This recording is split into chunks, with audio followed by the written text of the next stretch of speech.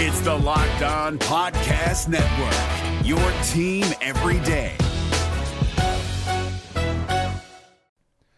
The Locked On NBA Fantasy Minute is presented by PrizePicks. PrizePicks is the most fun you can have playing daily fantasy basketball and winning up to 25 times your money. Go to prizepicks.com/LockedOnNBA and use the code LockedOnNBA for a first deposit match up to $100. We are very much in the thick of the fantasy basketball playoffs. You might be starting it this week. You might be already in it. It might be a week away. And at this point of the year, with only 5 weeks left in the entire regular season, playing the schedule is the most important thing. So this week, the Minnesota Timberwolves and the Los Angeles Lakers play 2 games only. So any fringe players you have from those teams, even guys, yes, like Kyle Anderson replacing Karl Anthony Towns, that's not worth it with 2 games on. You need to be stacking extra games, and you need to be looking at the teams with 4 games. You need to be looking at teams with games early in the week and then switching them out for teams with more games later in the week. Get more games in, play the schedule, be cutthroat with injuries, and get players in to get yourself success for fantasy basketball. This Locked On podcast is brought to you by Home Chef. Now that the novelty of the new year has dwindled down, how are your resolutions coming? One of mine was to order less takeout, cook more at home, but I'll be honest, I haven't been consistent. That is until I found Home Chef. Home Chef provides fresh ingredients and chef-designed recipes conveniently delivered to your doorstep to simplify the cooking experience and without robbing you of the joy of putting a dish together yourself. I'm pescatarian, and they cater to a variety of dietary needs. I had this super refreshing ginger sesame salmon, a beautiful trout dish, and a super comforting shrimp and vegetable orzo dish, all of which took me less than 30 minutes to put together. For a limited time right now, Home Chef is offering all of our listeners 18 free meals, plus free shipping on your first box, and free dessert for life at homechef.com/lockedon. That's homechef.com/lockedon for 18 free meals and free dessert for life. Homechef.com/lockedon. Must be an active subscriber to receive free dessert. Jackson Gatlin here, host of the Monday edition Locked On NBA podcast. Every Monday, I cover the 3 biggest stories in the NBA with the local experts from Locked On. It's an awesome recap of the weekend of the NBA and a look at what's ahead. Mark your calendars on Monday to join me for Locked On NBA podcast, available on YouTube and wherever you get your podcasts. All right, buddy, got a packed podcast today. We're talking about a ton of stuff. Do we need to worry about the Eastern Conference for the Brooklyn Nets?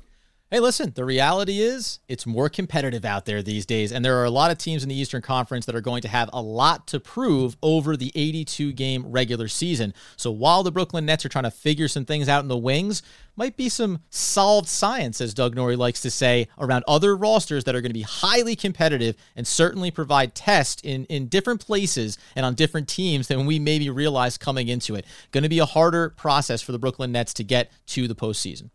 Yeah, way fewer outs during the regular season, for sure. Thanks for making Locked On Nets your first listen of the day. We're going to get into the whole thing here, but first, the theme music.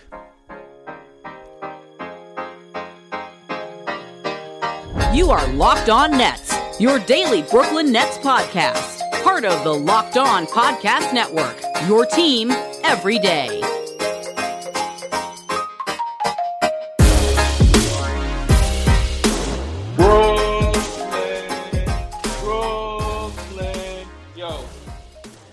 All right, welcome back to the Locked On Nets podcast and the Locked On Podcast Network, your team, the Brooklyn Nets, every single gosh darn day. There you go. I'm Doug Norrie, owner-operator DFSR.com. If you need some projections for FanDuel and or DraftKings NBA, we're crushing it over there, so go and sign up for DFSR.com.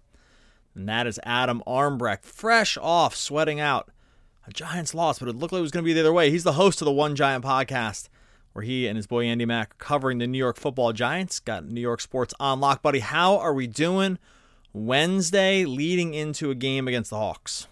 Time of my life, man. The New York Football Giants are a thrill a minute. So what a Sunday. I was almost getting a little bit too bullish on them, texting with you. That faded in a hurry, but it's all right because we have Brooklyn Nets basketball to talk about, and I've got my little buddy for YouTube purposes. Little mini KD here is about to turn this whole thing around for me. I didn't even notice that. Yeah, so make sure you head on over to YouTube, and all the episodes and more are going up on YouTube. You can see this little bobblehead kind of thing. There's a name for these kinds of things. I should know this with a kid. What are the names of these kinds of? It's a Funko. There you go. Yeah. I get things. I understand. I understand the youth. Thanks for making Locked On Nets your first listen every day. We're free and available on all platforms. Like we said, the aforementioned YouTube as well. Heading into a Wednesday game against the Hawks here. They right the ship over the weekend, so that's good news. Awesome interview with Chris Mulholland yesterday. He's the best. Definitely going to have him on again the show again. That he was great. So if you missed that one, we kind of take a look at the Nets season. Want to talk a little about the Hawks, obviously too. What's up? No, you complimented me throughout that podcast episode with some of my takeaways on LaMarcus Aldridge, but you also let out of the gates by insulting me. So it was a bit of a mixed bag for me emotionally as I listened to it, but a heck of an interview with Chris, though. I felt bad about telling him before we even talked that he was a huge upgrade over Adam. I didn't feel great about it, but I like to be self-deprecating. I was self-deprecating about myself too. You'll in the audio version, I took that one out though. So there was a part where I said something about myself, but then I listened back. He's like, you know what? I'm not going to say that about myself, and I sliced it from the episode. Only left the thing in about Adam. So anyway, the Hawks. It was part of the intro. It was gonna be hard to take out. It was gonna be this whole thing. So it was too much. It was much easier to leave in the insult about me than 100%. Your thing was way hard. It would have been a monumental lift to take that part. The part about me, we made it work. We were able to chop. We had to leave it on the cutting room floor. All right, so heading into this game Wednesday, it got us thinking about how sort of some thoughts we had about the Nets heading into the season regarding the schedule, regarding what they were sort of going to face in the Eastern Conference this year, and how the early part of this season might be playing out a little differently in terms of the number of competitive teams in the East. Right now, we're 7 games in for a lot of these teams, for sure. We'll talk a little about the Hawks first, because they're a team that we expected to be competitive this year, right? We expected them. They made it. They probably got a little out ahead of their skis in terms of making the conference finals last year and losing to the Bucks. I don't think anyone really expected them to get that far. They ran a little hot in terms of who they got to face, and then obviously dispatched the Sixers. But we'll get to the rest of the Eastern Conference here in a second. Are we concerned at all about this Hawks game on Wednesday? Do you think this is... do you think the Hawks are going to look at Brooklyn as sort of like the bullseye in the back? I think that this is another concern I have that I didn't really think may be coming here with Brooklyn, but it might be. But what are we thinking about Hawks leading into the game on Wednesday? Yeah, it's almost funny now, too, because you always talk about teams, so like the Milwaukee Bucks would be the ones with the target on their back. Everyone, when you see them on the schedule, you go, there's the champions. We want to show up, show them that, especially in the Eastern Conference, right? We're going to be there in the playoffs. And if you're the Hawks, you feel like we were right there. We had every opportunity maybe to be in the finals last season. With the Nets, following the situation with Kyrie, then you see the slow start from Harden.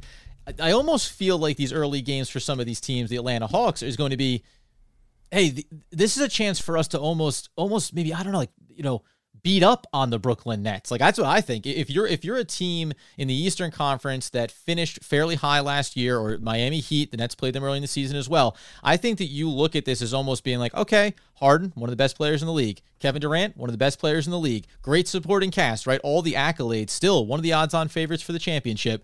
We're going to go ahead and show you that you are going to have a far harder time getting through the Eastern Conference this year. You may not be able to massage your way through the schedule and then take care of business come playoff time, because this is a more competitive conference, And if you're the Hawks, you have things to prove this year too, because everyone looks at last season and says, a little bit of lightning in a bottle, maybe not as legitimate as you thought you were. And now you see where they are early in the season, and you start to question if maybe there's a little bit more something there than we realized. Yeah, I think that kind of sums it up for me in terms of how I think that some of this team and some of these other teams are going to view the Nets this season, because I think you're right. While it makes sense to have it be the Bucks, right, because they won the championship, I still get the sense that they're not like a villainy kind of team, right? Like Giannis is still kind of easy to root for. They've been totally banged up in terms of injury to start the season. Holiday's missed games. Middleton's not playing. Lopez has missed games. So they're just already sort of a shell to begin with. And so then you have the Nets, who obviously have these two stacked guys, even without Kyrie. And I do get the sense that there is this feeling kind of around the league, especially because they're favorites, right? The Nets are right now the odds-on favorite to win the championship. And so all these things in mind, I do get the sense that especially a team like the Hawks, who probably feel there's a little bit not disrespect, because I think that's the wrong word, but there's some things still to prove. Their trajectory is still on the way up, even though they got to this conference semifinals or finals last year. I get the sense that from them, they are still see themselves as like unfinished business, and they're just good. They're just a good team. And now they're 4-3 to start the season, but they run very deep. They have a lot of wings that they can throw at you. Reddish has kind of started to make a leap here. They have Hunter. They have definitely ways to score. They can hurt the Nets on the glass. And I just think that this is going to be another example of a game that's very difficult for Brooklyn. It's easy to take the win over Detroit on Sunday and say, "Hey, we figured a lot of things out." Again, I can't reiterate this enough. Detroit stinks.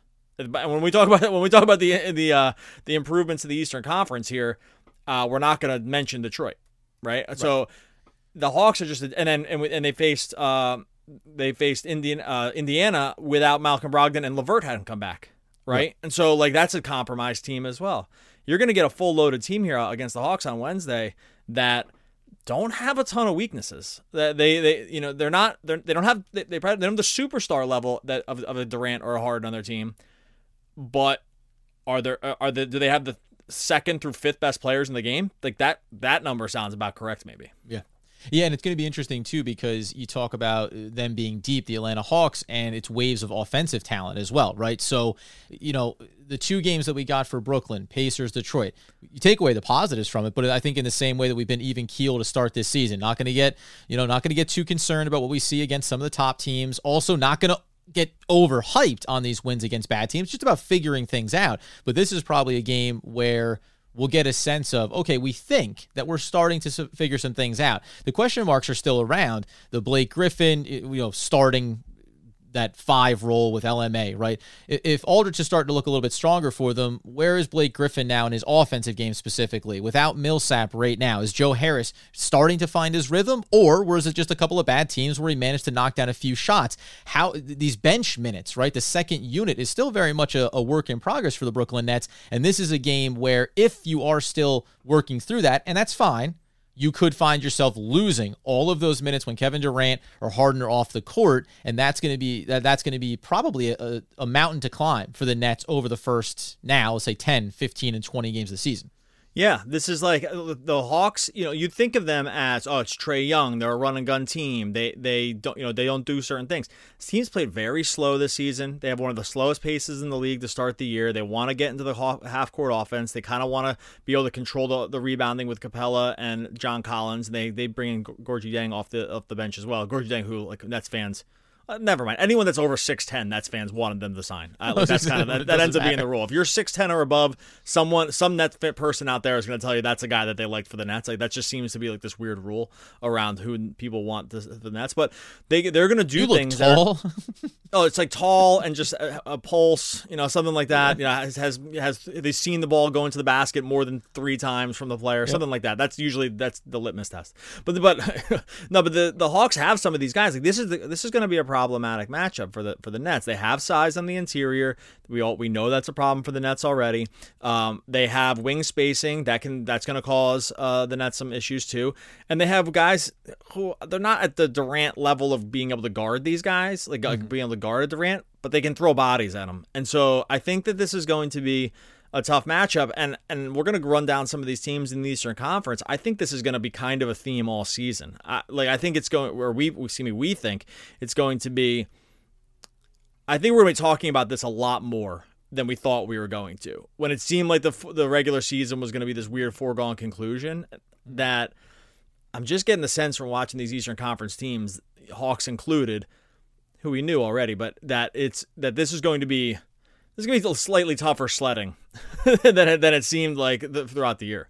Yeah, I'd say because going back to talking, I think it was to Rafael Barlow in the preseason about the Eastern Conference and getting a sense of just maybe it's not going to be as easy for the Nets to figure some things out throughout the year and then check those boxes as they head down the stretch. But there's a couple of things when it comes to the Atlanta Hawks and a lot of these other teams in the Eastern Conference as far as what is the biggest concern along the way for the Brooklyn Nets, because there's actually a couple of stats I want to get to that indicate that the Nets are trending in the right direction. It's just a matter of honing in on a few fine details, I'll say. All right, yeah, we're going to get into all this. We'll run down some of these other Eastern Conference matchups that are going to come down the pike as well. First, got to let you know, this episode of Locked On Nets brought to you by McDonald's, the old Golden Arches, baby, proudly serving communities since 1965. It's an institution, my friends. McDonald's has always been more than just a place to get that tasty, affordable food. You can go there to reconnect. Some places frankly, it's just a community center where you can go there. You get the free Wi-Fi. I talked about the coffee being a nice stop off. The road trip aspect to McDonald's is perfect. The fries and McFlurries, you know the whole deal with McDonald's. Win or lose, a place where competitors, teammates, home team, away team that can come to recharge. You can look forward to stopping on that road trip. Like I said, rest your legs, refuel. McDonald's has been serving communities for decades now, will continue to do so into the future. You can head to your local McDonald's, refuel. Grab McDonald's after a busy day or when you're late to something. You need something delicious and dependable. McDonald's has been there for decades, and like I said, will continue to be there. A big thank you to our friends at McDonald's for always being there. I'm loving it. This is Jake from Locked On. Locked On has teamed up with State Farm to spotlight some of the greatest supporting players in NBA history. After beating the Heat led by LeBron James and Dwayne Wade in 2011, Dirk Nowitzki won an NBA title and proved himself to be one of the greatest basketball players of all time. But there was one player in the starting lineup for the last 3 games of the finals that helped support Dirk all the way to a championship, JJ Barea. Led by JJ and Jason Terry, the Mavs' second unit proved to be the strength throughout the playoffs, where they led the NBA in bench scoring. But for games 4, 5, and 6 in the NBA Finals, Mavs coach Rick Carlisle inserted Barea into the starting 5 to help the Mavs space the floor and put more playmaking around Dirk. JJ Barea had a knack for running the pick and roll with Dirk that helped the Mavs score more efficiently on their run to a title. Dirk Nowitzki couldn't score the way he did if he didn't have much needed support from someone like JJ Barea.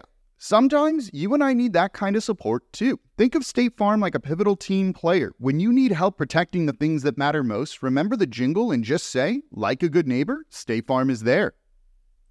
So, I mean, the Atlanta Hawks, there's a piece of it, and we'll expand it out to the rest of the Eastern Conference as well, because I think there's some teams that certainly are maybe more legitimate than we realized coming in, but there are some caveats along the way. When it comes to the Atlanta Hawks, because I don't have the exact ranking for the Brooklyn Nets, but the opponent field goal percentage to start the year defensively for Brooklyn is actually pretty good.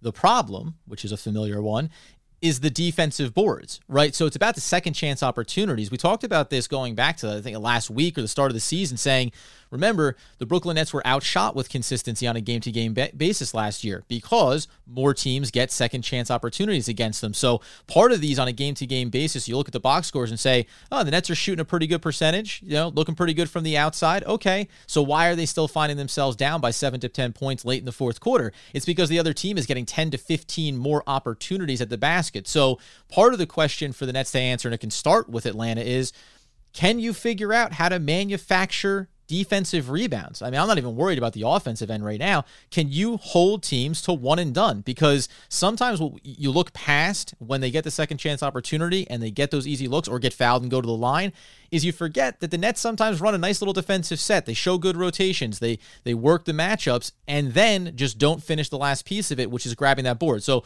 before we get into some of these other teams around the conference, do you think that, the old softball question, rebounding is the way that even while the Brooklyn Nets are figuring things out early in the season from a role standpoint and a minute share, if you can just grab these boards, that's going to help you through a lot of these mid-level matchups or wherever the Atlanta Hawks and the like fans aren't going to want to hear this, but this is what we were saying, that why this is going to be a tough matchup in particular, the Atlanta Hawks rank third in the league in offensive rebounding. Right? Like, this is exactly the place where the Nets aren't going to be. The Nets rank second to last in opponent offensive rebounding and second chance points. Like, this is a bad marriage of teams meeting together here about what one team does particularly well and what another team has done particularly poorly. Now, I think some of that was by design, but they've done. But it's not all by design. Like, there's it's I think a little bit by design and a little bit of effort / they just can't seem to cure some of these very easy second chance points. But they're about to face a team, the Atlanta Hawks, that this is just what they do. It's one thing that they do very well, which is they use the size between Capella, Collins, Jang off the bench, guys like that, and they don't even have a Kongwu right now so far. But like, they do this very well already. It's part of the core of what they're trying to do. And we could be watching a game of, like, just short. Well, I don't have any hair, but maybe you can do it for me, ripping your hair out by saying it's another offensive rebound, another, right? Because it's already what the Hawks do against decent teams, that can defend against this, and the Nets are not one of those teams. And this is where I think, so in these last couple of games, we've seen some of the small ball lineups. We know that Bruce Brown is in the starting rotation, so you understand that one of the ways that the Nets are more successful so far this season is going back to what worked for them last year a little bit, but the problem there is you end up being small, and it's hard to box out on the defensive end. This is where something to watch for tomorrow and then in the long term is the ability of Blake Griffin, I'm gonna say Millsap as well whenever he's on the court, LaMarcus Aldridge, I'm even going to put Kevin Durant in that category, every non-backcourt player. It's this weird thing where to manufacture defensive rebounds, and we saw this a little bit where Joe Harris was cleaning up his stat line by having 7 or 8 rebounds, right? You need to be doing the thing of get a body on these guys and keep the lane clear, and then it's up to Harden and Bruce Brown and Javon Carter when he's in there, right? Any of these guards, and then even Joe Harris, some of the smaller players, Bembry if he's going to get some minutes, whatever, they've got to be the ones that kind of fly in on the timing rebounds, because so much of what we've seen to start this year and even going back to last year is a lot of times the work that the bigs are doing, they're doing it right. And there's been some unlucky bounces and unlucky breaks on the defensive glass, but for the most part, it's just been this collection of bodies, and then again, it's the size factor, because for everything that Blake Griffin can do defensively and get a body on and hold somebody out, how many times, the Bucks game, right? Just Giannis up over the top, just plucking one out, putting it back, because the size, and that was over Nick Claxton as well too, throw him into the mix whenever he gets back on the court. There has to be a different methodology, I think, to how you produce defensive rebounds if you are, in a lot of matchups, going to be a little bit undersized and going to be at least at 2 or 3 out of the 5 positions on the court every single time. You're going to have guys that are longer than you. You're going to have guys that just have more ups than you, right? LMA, good body, good size, has the lift of a sheet of paper. So there's something there, too, that I think the Nets are trying to sort out early in the season. And by the way, this is how you window dressing something. This isn't a solution. At some point, the bigs do need to produce those rebounds, but I think in the short term, you have to find a way to let some of the guards help you out in that department, especially against a team like the Hawks. Yeah, they're just it's gonna continue to be an all hands on deck situation. Again, we talked about this. We think a little bit is by design. It's easy to, there's a reason you want Harden kind of getting on the offensive boards, or the defensive boards, because you can get out into transition faster. He's one of the best in the game. When he lands with the ball first, usually turns into really good things, right? The outlet passing, the vision, you kind of want it to be there. There's a reason sometimes you got guards like this to rebound the ball, is because you start the fast break and you just start transition so much faster. What you give away is you need other guys to get, you give away size in the interior sometimes, and other guys need to be into the box out to make it all work. So it's like, Again, it's like somewhat designed, somewhat not. All right, so beyond the Hawks, though, let's talk a little bit about this Eastern Conference, because like we said at the top, we went into the season sort of like, the foregone conclusion was that the Nets were going to make the playoffs. I believe that's still to be the case. So I don't think that's going to change that doesn't change any of this outlook, right? No. But what the resistance was going to be around some of this regular season, at least my attitude has shifted in terms of how difficult this regular season might be, right? The idea was going to be early on, let's use this as a tune-up. It's 82 games, get into the playoffs. That's when the real cream rises to the top, blah, blah, blah. That will still be the case, but are you getting the sense about this regular season and the teams that they're going to face? Because it looks like to me like the teams we thought they're going to be good are still pretty good, and the teams we weren't sure about are also looking really good. and that is maybe a meeting of a problematic situation for an 82 game schedule that actually, for the Nets having to play a lot of these teams, might turn into way more of a grind than I thought it was going to be. Yeah, so there's a couple of things. Like, I think you are probably right. There's going to be a lot more tests. There's specific reasons why. But so right now as it stands, you mentioned Milwaukee, they have their injury concerns. So they're down there, quote unquote, but they'll be up there. Miami seems like they're getting to we talked about this, how Miami, they're a veteran team built for playoff basketball. But because they have new pieces, because you have a Kyle Lowry there now, you're going to be trying to figure some things out during the year too. And it looks like it's going pretty well for them. They figured it out. I was going to say, by the way, looks like maybe they've already done that piece of figuring it out, and now it's just going to be about getting through it. But in that path, they're going to win a lot of games. They're going to look really comfortable and fluid, right? That continuity seems to already be there because they do have a lot of returning players.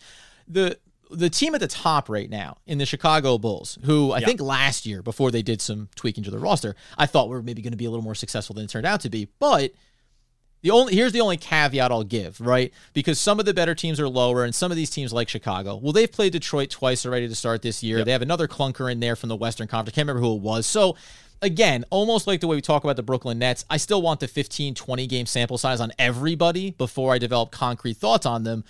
Safe to say, though, teams that are in and around there, like the Washington Wizards. Well, hold on. Pause real quick. Before you get to the Wizards, let me go through these other two teams. Let me hit these two, and then we'll talk about we'll go on to the rest of the group.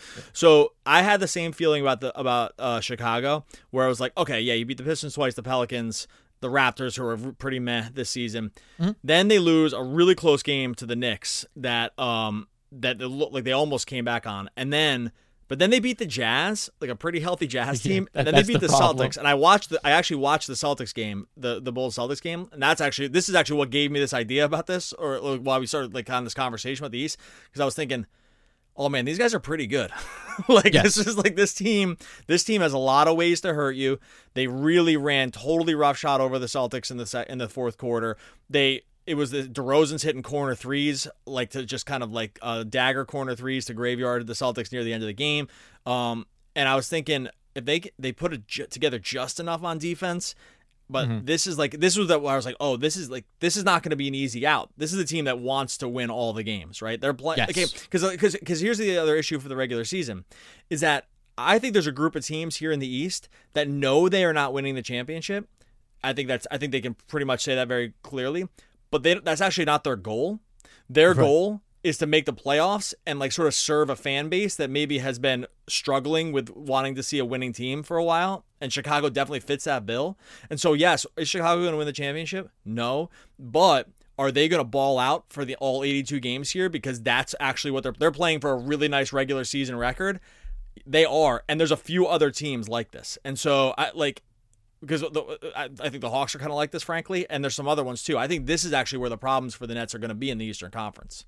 No, for sure. And I want to get into, and I think you're right on Chicago, by the way. You look at the schedule, you go, there's some clunkers, there's also some quality opponents that you've played well against. Before we get into, there's some other teams here I think fall into that competitive during the regular season and how it affects the Brooklyn Nets or any of the top seeds in the Eastern Conference.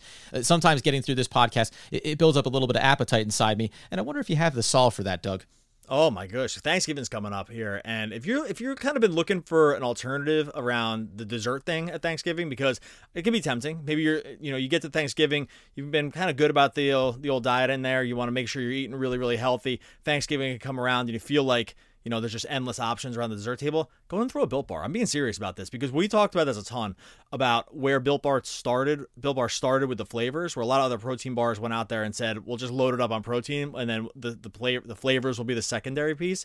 It's almost like Built Bar went down the ice cream aisle, grabbed all the flavors, threw that into a protein bar, and then made sure the other stats lined up with actually keeping it healthy. I think it's just a great dessert option. Like you have to, like I said, these things show up at the house. The family just runs for them. Totally fine. Stuff's healthy for you. Built Bar's covered in chocolate. I said all these great flavors. Just run down the list. German chocolate, strawberry, raspberry. It's all there. Cherry barcia for those deadheads. In there, you get into the stats too. Okay, a slice of pie. Take a guess. How many calories in a slice of pie you think? 9,000. You're close, 300. That's the Built Bar. You're getting way less than that, 100 calories or so per bar. It's a great option when you're hungry. Thanksgiving's coming around the corner. Grab a Built Bar or two. There's going to be surprises coming up this month. Built Bar is not going to be one of them. You're getting a healthy option. Low calorie, low carb, low fat, high protein. Go to Built.com. Use the promo code LOCKED15 and you're going to get 15% off your order. Use promo code LOCKED15 to grab that 15% off at Built.com. And of course, just like the T800 promised in T2 Judgment Day that he would be back, BetOnline.ag, they made the same promise, and they want you to know that they're back and they're better than ever. That's because they have a new web interface for the start of, and now we're right into the mix of it, NBA basketball season. More props, odds, and lines than ever before. BetOnline remains your number one spot for all the basketball and football, both NFL and collegiate level. For all that action going on this season, you head over to the new updated desktop or mobile website, and you can sign up today to receive a 50% welcome bonus on your first deposit when you use promo code LOCKEDON. That's a 50% welcome bonus on your first deposit just by using the promo code LOCKEDON. From baseball, basketball, football, NHL, boxing, UFC, right down to your favorite casino games, you know that BetOnline is the fastest and easiest way to bet on all your favorite sports. BetOnline, where the game starts. So inside of this group then, because I think you're right, Chicago is a quality team this year. That much is I think we know that early on. But inside of that group, the Knicks are the same type of team, I think. They have a lot to compete for, a lot to prove this season, want to make the playoffs, want to try to get back where they were, be an upper half of the playoff bracket.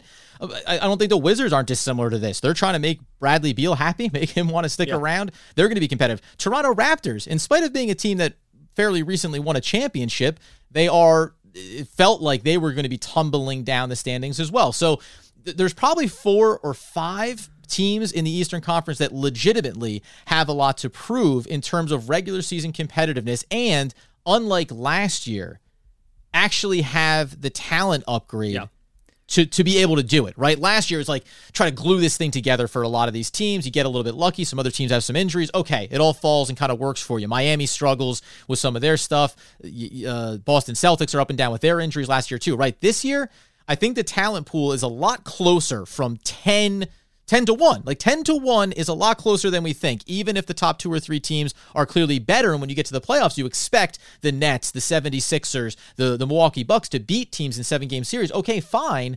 But where this seeding plays out could look a lot different depending on how desperate some of the better teams, including the Brooklyn Nets, are throughout the regular season to get these wins.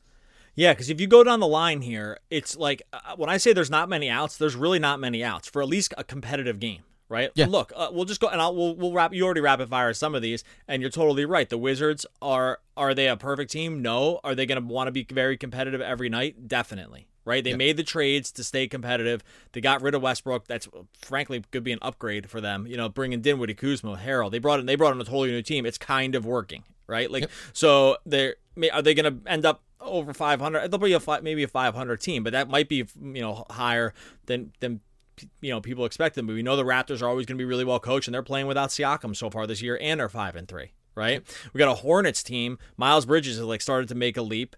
LaMelo is, I think, just going to be really, really good for what he's already shown, and he's going to keep getting better. And they're kind of deep too. Like they have Hayward, they're bringing Oubre off the bench, right? So this is. If it sounds like I'm listing players, it's just because a lot of these teams, the changes that they made in the offseason have made them better. There's not much in the way of, there hasn't been much attrition here around some of these teams. Then we already talked about the Hawks. Frankly, the Cavs. The Cavs are another one of these teams. Mobley looks awesome. Yep. They got deeper at guard with Ricky Rubio. Like they can withstand some guard issues that they had before because they actually have a good second unit now. They're 4-4. Are they going to make the playoffs? No, but you kind of don't want to play them. Like they're kind of annoying to play. Markkanen played really well last night. And so went closer to 30 or 35 games than 20 or 25 games. That's 10 games that they need to be more competitive against somebody, right? It's looking like it. And then you get and then you go down a little further. You get the Pacers 2-6. Okay, they just got LeVert back. Brogdon's been hurt for a couple games. They're really well coached because they got Rick Carlisle. They're going to figure some of this stuff out too. It just gets kind of dicey around. It gets that's a lot of improvement with not many steps back down the line. I said the only really bad team here is the Pistons. Even the Magic, who are young, probably don't want to win, and when we get down to it, are going to be incentivized to lose. But some of this stuff with the lottery being smoothed out, you're not as incentivized to lose as you were before. Suggs, Cole Anthony, they're starting Bamba, and wait till the Nets play these guys. They're starting Bamba and Carter together, and then Franz Wagner just absolutely posterized Karl Anthony Towns last night. Like this is a team that wants to play hard every single night too. They're flawed. They're not going to end up being a good team, but they're not rolling over. And I think that's sort of the theme that I'm seeing with a lot of these teams right now is no one's rolling over, and the ones that made offseason moves for the most part are all kind of working early, and that is setting up to kind of be a long season for the Nets. I just think that I think actually some of these, maybe this is overstating it, I think some of these records are going to be closer to the middle than we thought they were going to be going into the season. I was going to say, right, maybe you bring down some of the top seeds a little bit closer because there's more competitiveness. You bring up the basement a little bit, and all of a sudden, everyone's, the top end of the conference is closer to 45 to 50 wins as opposed to 50 to 55, right? You're going to lose some games in the margin here. The big thing from the Brooklyn Nets standpoint, and you can say for any of the top seeds in the conference or teams that think they're going to be there. But I said this to you before we got on the podcast. Can't remember who the top player is in the league with it. James Harden and Kevin Durant are second and third in terms of ISO points so far this season. The Brooklyn Nets are obviously incredibly dependent on them to have offensive success. You combine that with the fact that all these teams that you're talking about in listing, starting, as I said, at the top, the Atlanta Hawks, a lot of these other teams, though, are relatively deep in terms of being able to bring waves of weapons at you. So the combination for Brooklyn is, yeah, we need to get wins. We need to figure some things out. And you know that Durant wants to play. You know Harden wants to be playing. But they're also thinking about the big picture. So how many games throughout this season is Steve Nash going to have to look at it and say, who's getting rest tonight? And maybe it's not even the big two stars. We talk about Aldridge and what his minutes look like. Blake Griffin, you can't run him out there for 35 a night, right? So where are the Brooklyn Nets going to kind of find some steal games throughout the schedule? You could do that last year. You may not have the opportunity to do that this year. And this is a bit of a curveball throw at you. It is where I do wonder, at what point do you think the Nets do shift their mentality to, we're going to figure out what we need to figure out, and our number one goal, which they probably already had on their mind coming in, was we want to be healthy. So we're not going to be in the same spot like last year, fighting for a 1 or a 2 seed or whatever it may be. Maybe we just say it is what it is. As long as we're 100% healthy come playoff time, that's the number one box to be checked here. We're not going to worry maybe about home court advantage, and we will look at any of these teams in the Eastern Conference and say, listen, we'll take our chances, ISO, Harden, and KD, and say that we can get through those rounds. Yeah, I think that's always going to be the thing they go for the most. I think there's no real risk of missing the playoffs or anything here, so that's not really what I'm saying. I don't think that's not a risk. Maybe, but being less concerned about being a 5 seed or something like that, as opposed to being a 1 or a 2, right? I think that's like more. I think looking at the state of this Eastern Conference, that's more in play than I thought it was. I think that's mostly my point. Is that I think that, and it's okay.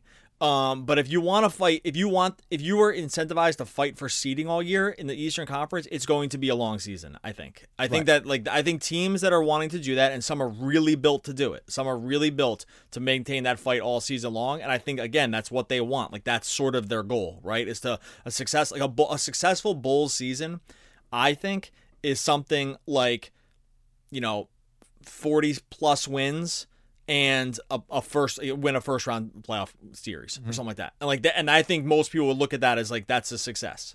But the problem is when you deal with this on a night to night basis against these kinds of teams, if the Nets aren't incentivized to do that, which they probably shouldn't be because that's not a win.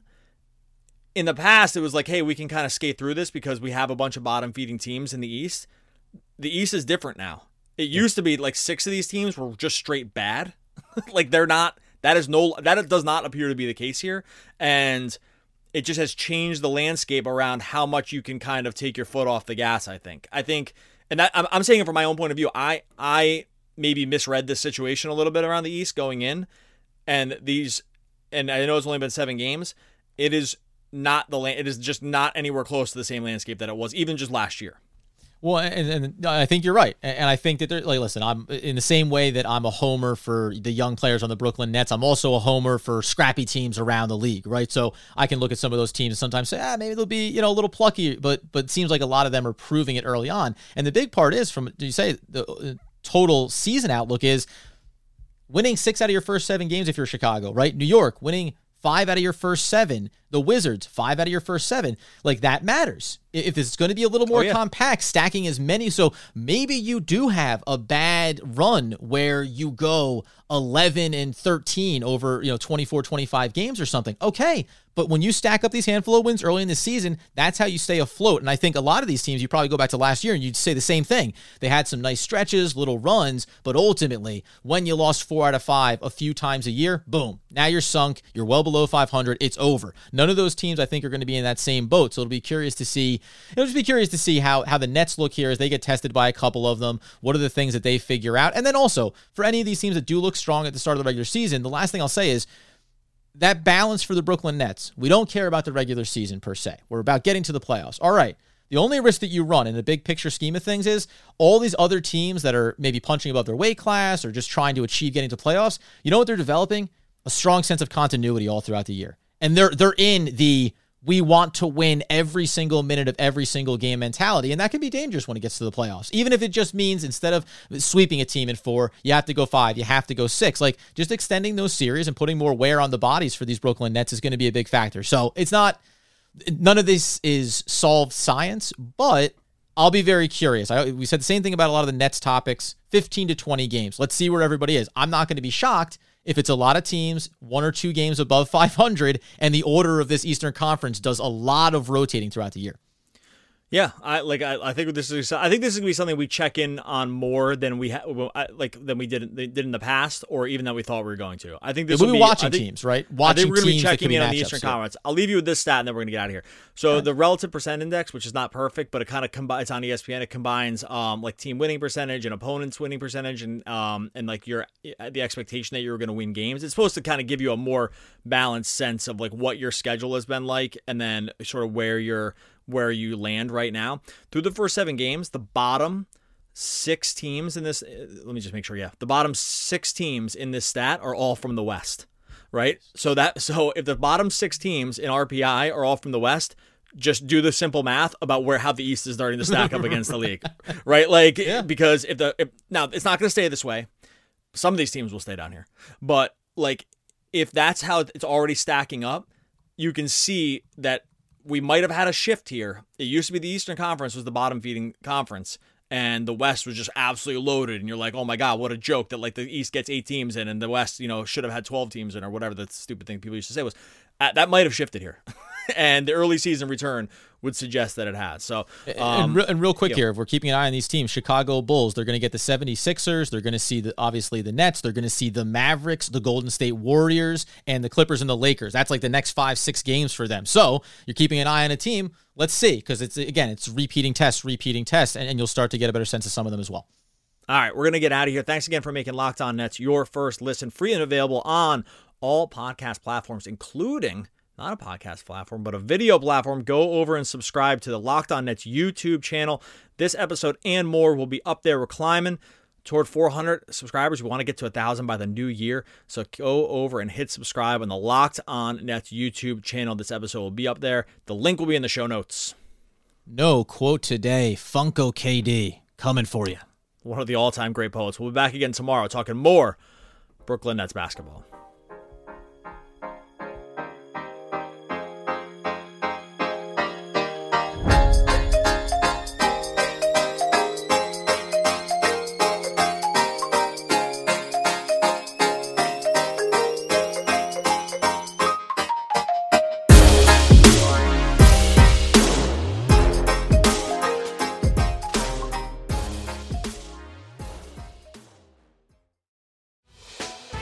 Hey, Prime members, you can listen to this Locked On podcast ad-free on Amazon Music. Download the Amazon Music app today.